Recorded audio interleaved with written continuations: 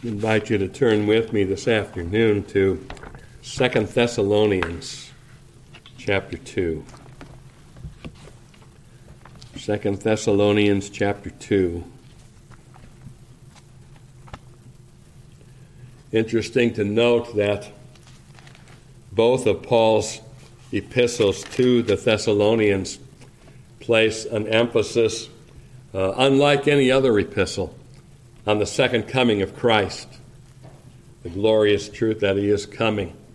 If you're looking for the key passages that pertain to Christ's second coming, Thessalonians is very much either first or second, would be two letters that you would want to be familiar with, placing an emphasis on that truth. As I said a moment ago, I'm afraid at times we don't give enough attention to the truth that Christ is coming again. And yet he is, and we know he is.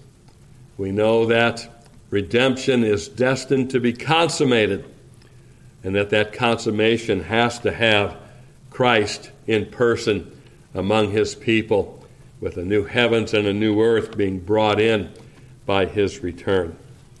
So, 2 Thessalonians chapter 2, we'll take the time to read the entire chapter. Not going to try to expound the entire chapter, but I do want to focus on a particular text and then illustrate the truth of that text by what's going on in the world today. So 2 Thessalonians chapter 2, verse 1, this is the word of God. Let us hear it. Now we beseech you, brethren, by the coming of our Lord Jesus Christ. And you see right away there the emphasis on what I'm talking about. Here is an exhortation that is based now on this truth of the coming of Christ. And by our gathering together unto him, that ye be not soon shaken in mind, or be troubled, neither by spirit, nor by word, nor by letter as from us, as that the day of Christ is at hand. Let no man deceive you by any means, for that day shall not come, except there come a falling away first, and that man of sin be revealed, the son of perdition, who opposeth and exalteth himself above all that is called God, or that is worshipped, so that he, as God, sitteth in the temple of God, showing himself that he is God. Can I pause there long enough to recommend a sermon to you? Look up Dr. Allison's sermon on this passage in 2 Thessalonians, and he will build for you a very strong case, a case that was held by the Reformers, that it is the Pope of Rome, that is the Antichrist. That has been historically the Protestant view, and only in more modern days has that view been replaced with other notions. Verse 5, remember ye not that when I was yet with you I told you these things? And now ye know what withholdeth, that he might be revealed in his time. For the mystery of iniquity doth already work. Only he who now letteth will let, until he be taken out of the way. And let me pause here long enough to underscore the words in verse 6, withholdeth. Now ye know what withholdeth, and the word letteth in verse 7, only he who now letteth will let. And take note that those are the same word in the Greek, and they carry the literal meaning of restraint.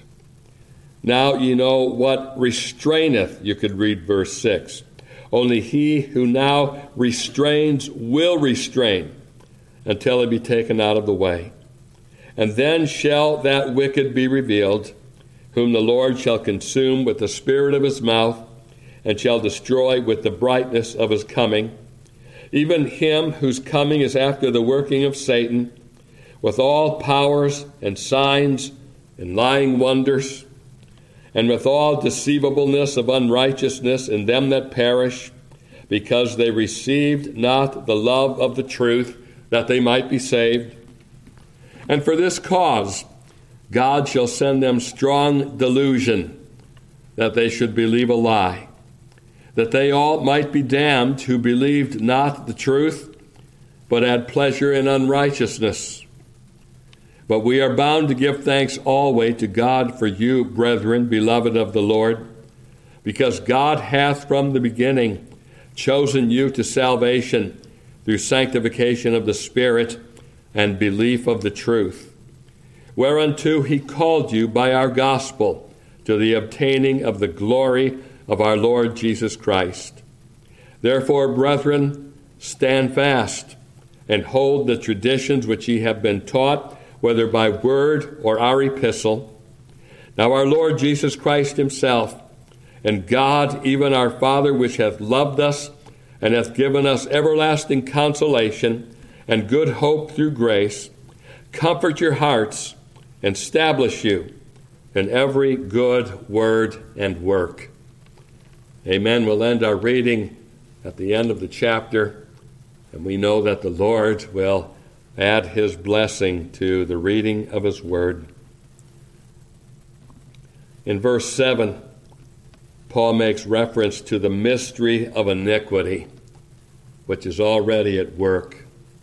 There's a sense, in which iniquity has always been a very great mystery.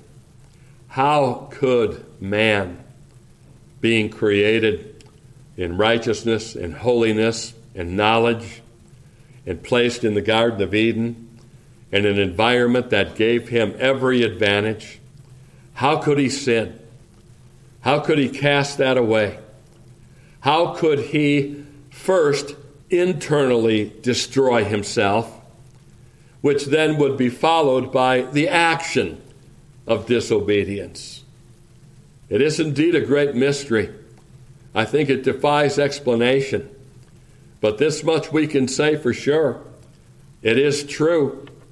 And the proof of it is in the pudding, so to speak.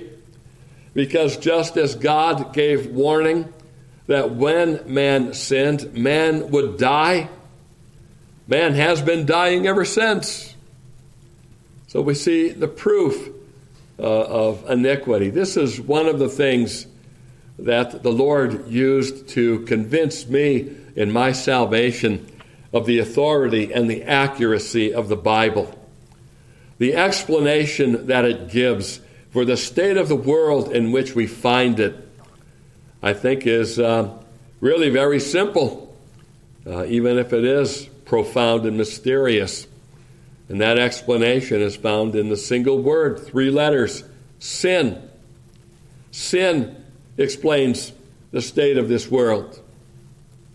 And very often throughout the course of history, in acts of judgment, God gives a people over to sin in an act of judgment against sin.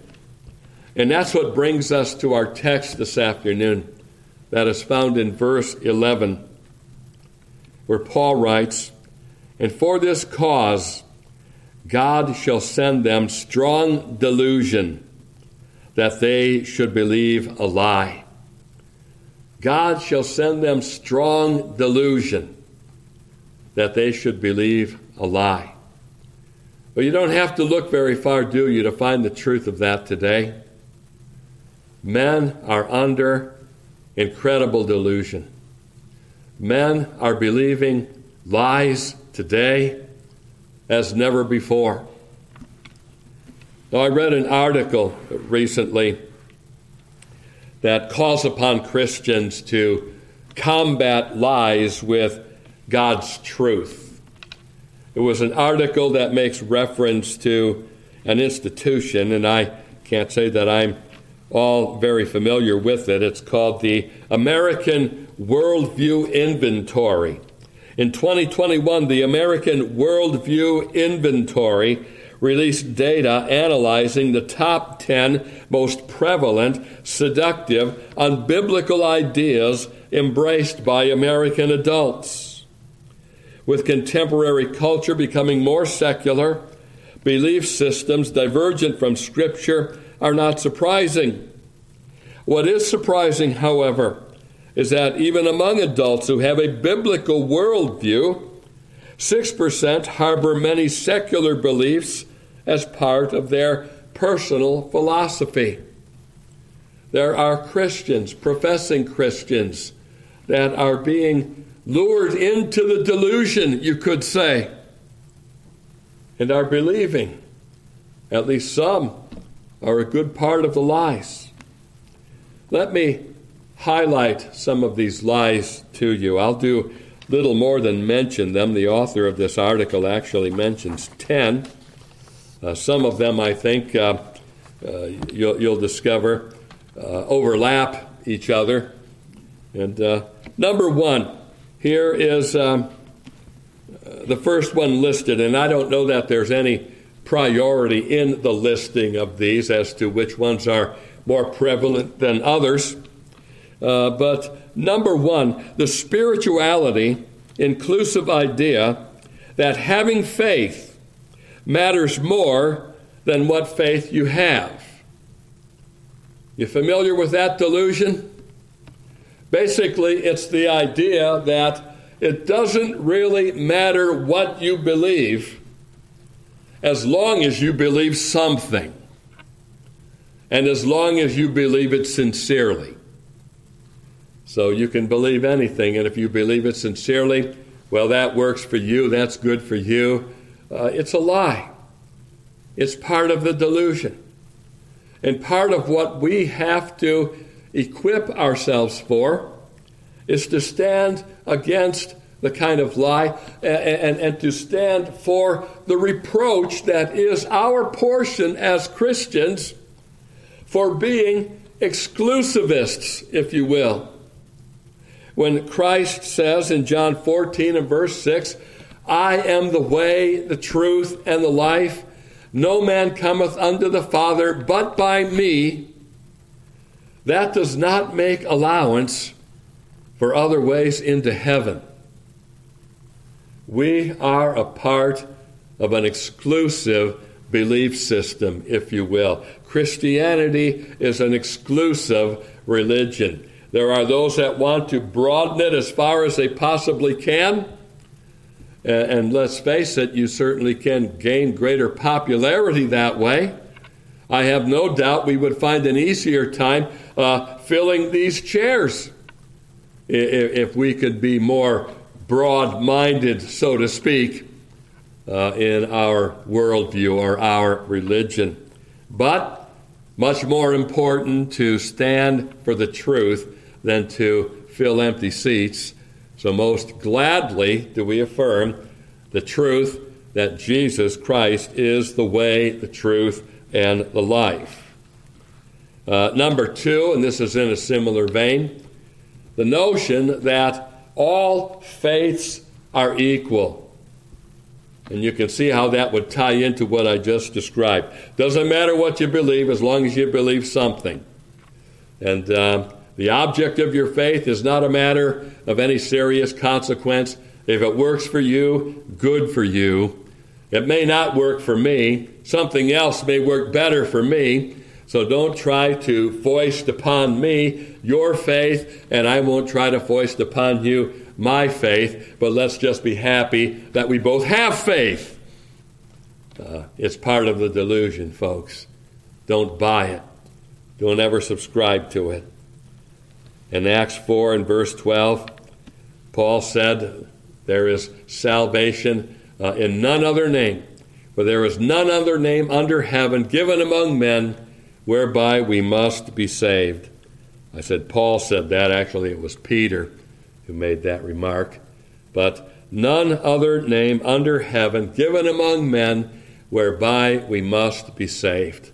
Let's not ever forget that. Let's not ever be ashamed of that. And when you think of what was involved even for Christ to bring salvation, then it makes perfect sense that it couldn't possibly come from any other way. Nobody was qualified to do what Christ did. No one could succeed in doing what Christ did. No one lived the life that Christ lived. No one could, by virtue of being the Son of God, pay the kind of debt that Christ paid. It makes perfect sense to say that there's none other name under heaven given among men whereby we must be saved. What other name could there be that could do what Christ has done? And here again, we are willing to bear the reproach of being an exclusive religion, and we're not going to exchange the exclusivity of Christ for a delusion or a lie. Again, the reminder, what Paul writes to the Thessalonians, for this cause God shall send them strong delusion. It's an act of judgment for this cause. For what cause? For the cause of his kingdom, for the cause of his church, for the cause of his truth, which they have rejected. God will send them strong delusion. And when I look at the delusions that are about us today, I can't help but marvel how strong they are. People really do believe wholeheartedly much of the nonsense that's being propagated today. Number 3, belief in the Eastern religious concept of karma. Okay? This one reminds me a little bit of my unsaved days, because when I was an unsaved pagan, I had no interest in Christianity at all, but I did have a certain fascination with the Eastern religions. Transcendental meditation was big at that time, and I remember being impressed by what appeared to be the tranquility of the advocates of that kind of religion. It's part of the delusion, folks. This author notes 57% of Americans believe in karma. The Eastern notion of karma, which says that actions in this life will be rewarded or punished in a future life, is not grounded in biblical teaching. Of course, the Bible does teach that our actions will have consequences, but the only action that affects our future state is whether we respond or not to the gospel. Clausen, he's one of the ranking officials with this worldview association. He emphasizes that this should not be confused with Jesus' teaching on you reap what you sow. What's different, though, with this whole idea of karma is that what you do in this world will affect some sort of reincarnated version of yourself in another life. And so again, as Christians, we believe works don't get us to heaven. The only thing that gets us to heaven is Jesus Christ. So don't be caught up in any kind of delusion as it pertains to Eastern religions or reincarnation, popular though they may seem. Number 4, here was another contributing factor in the lies or the delusion. And this is a big one and a popular one. The dismissal of absolute truth. The dismissal of absolute truth. There is no such thing as absolute truth. So they say dogmatically, as if to establish an absolute truth in their denial of absolute truth. Well, look with me, if you would, briefly at Luke's Gospel, Luke chapter 1. And I want to call your attention here to a purpose statement. It's always great in your reading of God's Word if you can come up with a verse that shows you very, very clearly why this gospel or why this epistle was written. And let me begin just in verse 1 of Luke chapter 1, where Luke writes, "For as much as many have taken in hand to set forth in order a declaration of those things which are most surely believed among us, even as they delivered them unto us, which from the beginning were eyewitnesses and ministers of the word, it seemed good to me also, having had perfect understanding of all things from the very first, to write unto thee in order, most excellent Theophilus, And then focus in on verse 4, because here is the purpose statement, that thou mightest know the certainty of those things wherein thou hast been instructed. Now, many years ago when I preached through the book of Acts, I suggested to you that the purpose statement that you find here in Luke chapter 1 and verse 4 can also carry over into the book of Acts. Acts, we know, was also written by Luke. Acts, just like the Gospel of Luke, was written to a man by the name of Theophilus. I think Bible scholars rightly identify the book of Acts as Luke's Gospel, volume 2.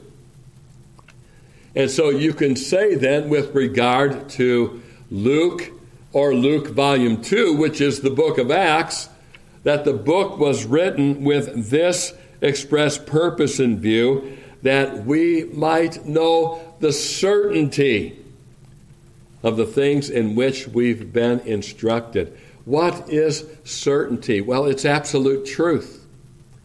That we might know the absolute truth of Jesus Christ. And if someone is to suggest to you that they're happy for you because your religion works for you, but don't try to foist it upon me because I don't know that it will work for me, the thing that you need to keep in mind is we don't subscribe to this religion because it works for us. We subscribe to it because it's true. And it's true in the absolute sense. So, absolute certainty. It is dismissed today. And here again, we will have to bear the reproach of affirming something that the world denies, because the world is under this delusion, this strong delusion that God sends in an act of judgment. Number 5, in a similar vein, commitment to personal, subjective morality. The author notes, most people are absolutely committed to the idea that morality is individualistic and that there is no outside standard to which people will ultimately be held accountable. And you know what? If the gospel isn't true, and if Christ isn't true, and if there is no God in heaven, then yeah, each one might as well do that which is right in his own eyes. Because who are we to tell anybody what's right and what's wrong if there is no standard outside of ourselves to direct our morality to us? And my, how prevalent that notion is today. Not only in denying ethical truths, but even in denying physical truths. Don't you call me a man if I want you to call me a woman. What does that amount to? It's a denial of objective reality. It's up to you to decide everything. And really, as silly as the notion sounds, as ridiculous as the notion is, that you can determine your own gender, yet, if there is no God in heaven who has declared his word, who has revealed himself to be the creator, who is the author of reality as we know it, well, then it leaves you free to affirm whatever ridiculous reality you want to affirm. All part of the delusion. Okay? Number 6, this one I think is very common today too. The idea that people are basically good. The idea that people are basically good. My, how unscriptural that is. And what a blessing to be able to have found the grace to affirm with regard to your own lives that you see yourselves as sinners that come short of the glory of God. Those are the ones Christ came to save. The ones that think that they're basically good have no need of a Savior. Why would Christ have died for them? They don't need him. They're fine on their own. They're basically good. A few slip-ups perhaps along the way, but no big deal, especially when weighed in the balances of how good I am versus how bad I am. The good that I do far outweighs the bad. So the thinking of the world goes. And what that reveals is no knowledge of God, no knowledge of the character of God, no knowledge really of yourself or the law of God, or how far short you come to measuring up to that law. The idea that people are basically good is part of the delusion. Number 7, and this is one I think we have to guard ourselves against at times because we are tempted to believe this along the way. Number 7, success is determined by happiness, comfort, goodness, or fulfilled potential. Clausen explained that contrary to popular belief, success is determined by faithfulness to God. It is required in a steward that a man be found faithful, Paul writes. Not that a man be found successful, especially successful as the world defines success. So that's part of the delusion as well. Number 8, sexual relations apart from marriage are morally acceptable. In his Washington Watch interview, Clausen was not surprised that 74% of Americans believe sexual relations apart from marriage is morally acceptable. Thankfully, those who are Christians were very low in this poll. But outside the church, this is just the natural morality that you find, he noted. And if you don't believe in the truth of God's Word and in the truth of His commandments, then what do? You go by how something feels physically. If it's pleasurable, it must be right. 74% of Americans will say, probably too many Christians as well. Number 9, this is kind of the other side of a coin of one we just considered. Rejection of the notion that people are inherently sinful. Oh, not a popular notion, is it? And yet it is the truth of God's Word. We are inherently sinful. We were born as sinners. The man who originally represented us sinned and pulled the whole human race into sin. Rather amazing to note here, the American Worldview Inventory identified that 44% of born-again Christians do not accept the idea that people are born into sin. I look at a statement like that and it causes me to marvel. Does that mean that 44% of born-again Christians don't bother to read their Bibles? There is a great deal of Bible illiteracy in our world today.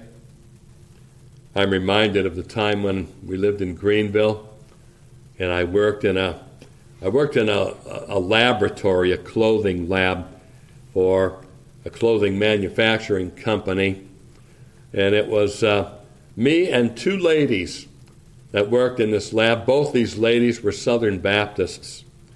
There was an article in the paper, and I'm really quite amazed that even the secular paper like the Greenville News would print such an article. And what this article said was that, and I forget the number, but it was a very large percentage of Southern Baptists, the largest Protestant denomination in America, something like 75% of them couldn't even name the 4 Gospels. And I'm reading this article to myself, and I was aware that these 2 ladies were both Southern Baptists. So I said to them, "Can you ladies name the 4 Gospels?" One of them turned as red as a beet. She was angry and embarrassed. She obviously couldn't name the 4 Gospels. The other lady hazarded a guess, and I could tell by the tone in her voice that she was guessing, and she guessed right. Let's give her credit. Matthew, Mark, Luke, and John. I'm sure I could have talked her out of the answer had I had a mind to do so. But this was more than 20 years ago. And Bible illiteracy at that point in time was bad. I can't imagine that it's gotten much better unless homeschool culture would contribute to the trend. But rejection of the notion that people are inherently sinful. Don't buy into the delusion. Don't buy into the devil's lie. It may be popular, but truth is not truth because it gains its status by popular acclaim. If that were the case, then truth would be ever-changing, wouldn't it? You don't have to go back too many years in which all the world, all the culture would say that homosexuality is sin. Today they won't say it by and large. Well, what's happened? Has morality changed? No. But if you have no standard for your morality, and there is no God in heaven, and no truth of the gospel, well then, morality, I guess, can change according to whatever is popular at the time, popular notions. And that's why today's sin will be tomorrow's virtue, and today's virtue will be tomorrow's sin. And we found that to be the trend in our day and age. And then number 10, last one. The purpose of accumulated personal wealth is unrelated to God's purposes. Although this is a prevalent idea, the Bible instructs Christians in 1 Corinthians 10:31 saying, "So whether you eat or drink or whatever you do, do all for the glory of God." I hope that you labor not merely to make money. I hope you labor for the glory of God. I hope the quality of work you do is top-notch in according with the abilities that God has given you, because you do this for His honor and glory. You don't do it simply to climb the ladder in whatever company you're working for, or stuff the boss's coffers, or pad your own bank account. If you do get promoted, thank God for it. If you make more money, well, that's cause for thanksgiving as well. But I trust you have a motivation that goes beyond that. And if you don't have a motivation that goes beyond that, chances are you're going to be really bothered in your workplace. Why does so-and-so make that much money and I only make this much? I used to make it a habit. I never, when I worked in printing, I never told anybody what I made. I never wanted to know what anybody else made. I remember one of the people I worked with, and he was somewhat wise after the world in this respect, when he pointed out that if I make more money, it's to your advantage because it at least creates the potential for you to make more too. So, okay. But the purpose of accumulated personal wealth is related to God's purpose. We make what He wants us to make, and we have a higher end than just the worldly ambitions of making money for ourselves. So I call your attention back to the message we heard Derek Bowman preach, and I'd never heard a message on this topic before. I recommend go back and listen to it again. The theology of work. Very good word that he gave in that regard. And among the reasons listed is that we work in order to gain the opportunity to be generous to others for the honor and glory of Christ. So once again, from our text in 2 Thessalonians, "For this cause God shall send them strong delusion, that they should believe a lie." Boy, there's fulfilled prophecy right in front of us. Don't be pulled into the strong delusion. Don't believe the lie. Make sure you're in God's Word. Make sure you're seeking after Christ. Make sure you're living for His honor and glory. Well, let's close in prayer then. And let's all pray. Dear Lord, as we bow in Thy presence now and bring this meeting to a close, we thank You for the truth of Thy Word. We thank You for the truth of Jesus Christ. We thank You for the truth of salvation by grace through faith in Jesus Christ. We thank You, Lord, that by Thy grace and through the work of Thy Spirit, we've been delivered from strong delusion and from the lies that are ever about us and being propagated through every conceivable means. O Lord, we pray that Thou wilt lead us not into temptation, but deliver us from evil. Deliver us, O Lord, and keep us free from the strong delusions, and may we remain free from ever thinking that truth is determined by popular acclaim.